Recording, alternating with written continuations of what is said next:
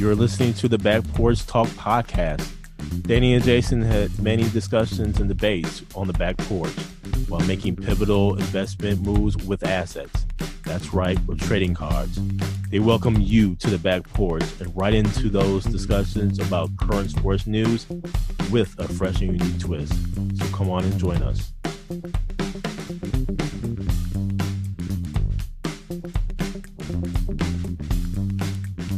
Welcome to the Back Porch Talk podcast. I'm your coach, Jason. Your co-host, Danny. And we got a full show for you today, so let's get to it. A little NFL, a little bit about Formula One, and we'll get right into the World Series. But Danny, on to these sorry Packers and where they lost 27-17 against these Buffalo Bills. I thought it was going to be a drumming, a blowout. This is only a 10-point game, but it felt like a blowout. Aaron Rodgers, 19 for 30 for 203 yards, 2 touchdowns. Aaron Jones had a good game, 20 carries for 143 yards, but he was the only one who was really explosive. Nobody else really stepped up to the plate. Romeo Doubs, well, he kind of stepped up. I'll give him some props here. 4 catches for 62 yards, a beautiful touchdown catch that he had.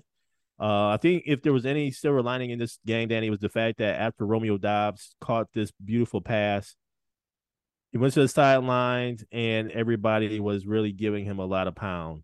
Giving him a lot of props, a lot of credit, a lot of love. Josh Allen, 13 for 25, 218, 2 touches, 2 interceptions. Packers is still, they don't look good, man. 4th straight loss. Who's to say that they can beat the Detroit Lions next week? We'll see. But nonetheless, the Packers, this looks awful. What say you, Danny? Aaron Rodgers' final game total was kind of misleading because he only had 74 yards in the third quarter. And then he had some deep throws like that one to Dobbs and a few others later in the game. But otherwise, the rushing attack was really good last night. Aaron Jones did his thing, and A.J. Dillon actually had a couple good runs as well. And we talked about that last week where, from my standpoint, you got to get Dillon in a little more involved to offset Aaron Jones. But they had a lot of injuries yesterday as well. Josh Allen's 2 interceptions, I don't know. This game could have been a lot more lopsided. I think there are a couple decisions Josh Allen made or some throws he made that were uncharacteristic, put it like that, where he had a couple of times where one of those interceptions, he could have ran for like 30 yards and he decided to throw it and he threw it to a bunch of Packers. Green Bay stayed close though. They made it at least a decent game at the end, but now they're on to Detroit and Detroit can't stop anybody on defense. So if they don't win this game, yeah, I don't know what they do because Detroit is – they just fired I think their DB's coach today. So they're reeling as well. Their offense is up and down. They scored 27 in the first half. They scored 0 in the second half yesterday against Miami. So we'll see what happens next week with Detroit and Green Bay. And then on to your Atlanta Falcons, where they actually won 37-34 against the Carolina Panthers, where they are now 4-4. 3-1 at home. I want to say they're leading the division. What say you? As an Atlanta Falcons fan, this one was one that it just smelled of we're about to lose this game. There's that fourth quarter collapse and a couple stats here. Mariota threw 28 times. Had 3 touchdowns, 2 picks. Kyle Pitts got a touchdown. The running game did really well. Huntley led the charge with 91 yards. It's 31-28. We had the ball, and within the 10-yard line, we decided to kick a field goal, which gave Carolina the ball back with about 40 seconds left, no timeouts. And P.J. Walker, they're letting him run around and everything, and I'm sitting there. I'm like, here we go. He fired that ball. It had been like a 60-yard throw. I don't have the exact yardage in front of me to DJ Moore. And what do you know? DJ Moore catches the ball with 12 seconds left. And just tore every Falcons heart out, man. They're all hyped up in Atlanta, rise up and everything, and that balloon popped. But then there was a key penalty where DJ Moore took his helmet off for excessive celebration. So that pushed him back on the extra point. Carolina missed the extra point. We go to overtime. We get the ball. Mariota throws this wild interception. Carolina brings it all the way back to our 20. Set up for the field goal to win the game. They shanked the field goal. We ended up getting the field goal at the end. And like you said, first place in the NFC South at 4-4. And we have the Chargers coming to town next week, which will be an interesting game. Yeah. And the Chargers, like I always say, they're the AFC version of us because they can't close the game either. So this one will be it'll be interesting for sure. They'll be coming off a bye, and we have some momentum, but our defense needs to step it up. But we're banged up. Our cornerbacks are most of our cornerbacks are down. So the guys are stepping in, they're trying, but there was some key mistakes yesterday where they're lucky to get this victory. I mean, very lucky that Pinheiro shanked those 2 kicks. But today I'm smiling. I'll take that 4-4. You know, we got the Falcon shirt on today. And it was almost tears, Jay. It was almost tears after DJ Moore caught that pass. I was like, oh man, come on. So all in all, great game. Even if you weren't a Falcons or Panthers fan, it was a great game. Just the back and forth and the drama involved. So here we come, Chargers. And Danny, you mean to say this rest of the NFL, one game in particular that I want to highlight. This Saints against the Las Vegas Raiders, Danny. 24-0. The Las Vegas Raiders taste this L. You mean tell me you travel across the country, you don't score nothing, man? Come on, man. I mean, I started to look at this game because I was really intrigued.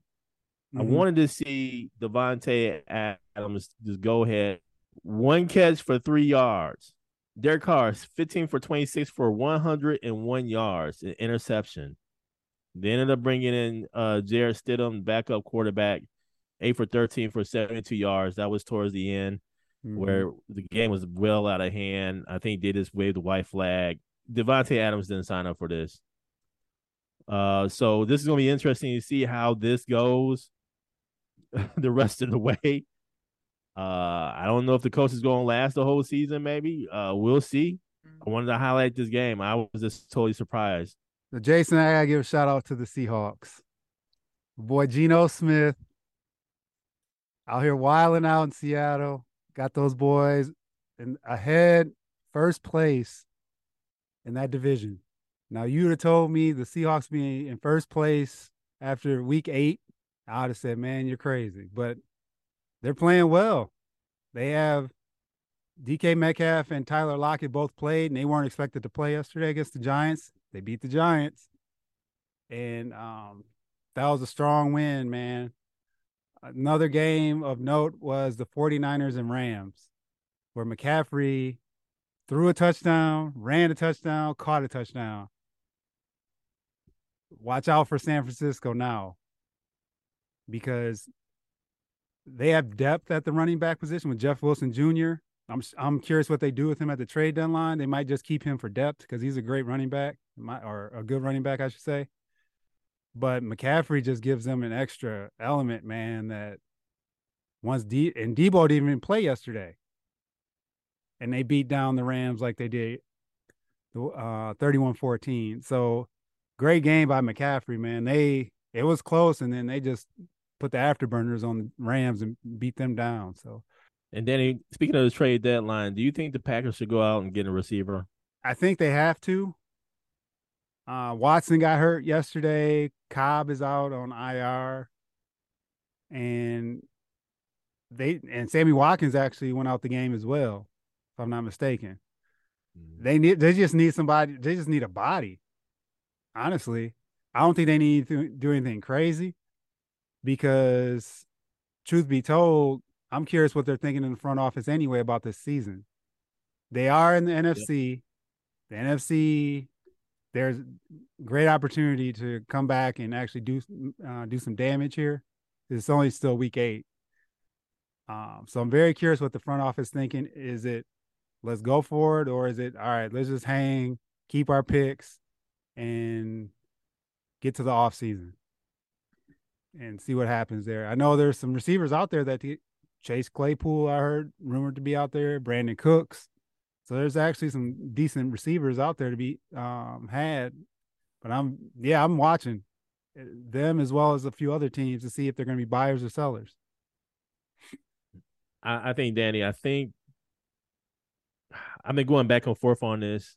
I think the Mm-hmm. Packers should consider this O line is terrible, man. They're injured. They're in and out of the lineup. Mm-hmm. Even if you get a receiver, the question is, could Aaron get him the ball because he's not protected? So Mm-hmm. I don't know. That's something to really consider. Do you go for it now, or you wait until the off season to get a good receiver? So we'll see. We'll see. Yep. Now, Danny, on to Formula One, and where there has been finally a ruling on the breach. Red Bull was handed a $7 million fine with a 10% wind tunnel reduction. Danny, they already done spent over $145 million beyond this cap. Another $70, they ain't gonna hurt nothing. The fine, the penalty should be something with regards to impact to the race, to a specific race, to where there's impact to point, impact to Mm-hmm. placing, and that's what a lot of people are saying. Basically, that win last year by Max Verstappen, well, I can't even call it a win. That is tarnished because they cheated. Mm-hmm. So, what good is it for a fine? And it should be like some kind of penalty that's going to Mm-hmm. impact the race. That's going to impact the eventual final points count. So this reeks of this. I don't know, man. This is just not a good thing, especially for, in my opinion, new Formula One fans. What say you? This is like a slap on the wrist. That's all it is. Yeah. This is how is this ruling going to impact Red Bull? Not much. Mm-mm. And that was when we first heard about this, our thought was, okay, they can come down, actually set an example on Red Bull, and they didn't do anything. Ultimately, we're in, this season, the 2022 season, they do the same thing. They know the repercussions now. What's stopping them from doing it again? And how there's just too many things going on with that race now that just stand out, that just stink from what happened to Sir Lewis Hamilton and just the overall Yeah. race and all these things behind the scenes that are going on that impacted the race that they just swept under the rug, so to speak. And I'm curious to see how some of the actual teams react to this as well. I haven't seen the reaction yet from the team standpoint, Mm-hmm. because it's not just Mercedes; it's all these other teams. For Ferrari Yeah, has Ferrari. indicated, Yeah. yeah, they're mad about it too. So that's where the backlash has to come from the other teams to say and stand up to say this was not right and this was too light. Like I said, now the precedent has been set, and now Formula One's gonna have to deal with this going forward, and all these inconsistencies are just adding up, man. That's just tough to watch. Now, Danny, on to the World Series, and where the Series is tied 1 game apiece between the Philadelphia Phillies and Houston Astros. Game 3 is scheduled for tonight, maybe a rain delay or maybe a reschedule.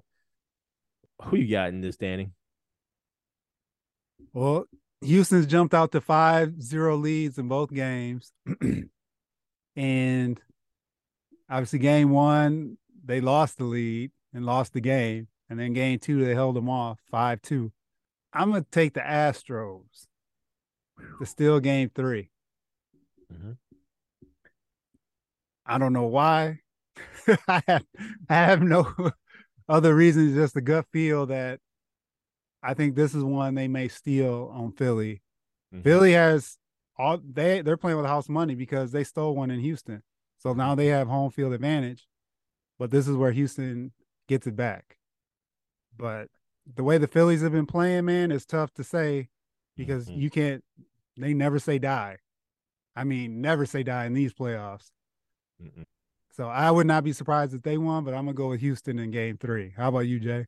Listen, man, I don't know about this one, Danny. I'm pulling for Dusty Baker to get a ring.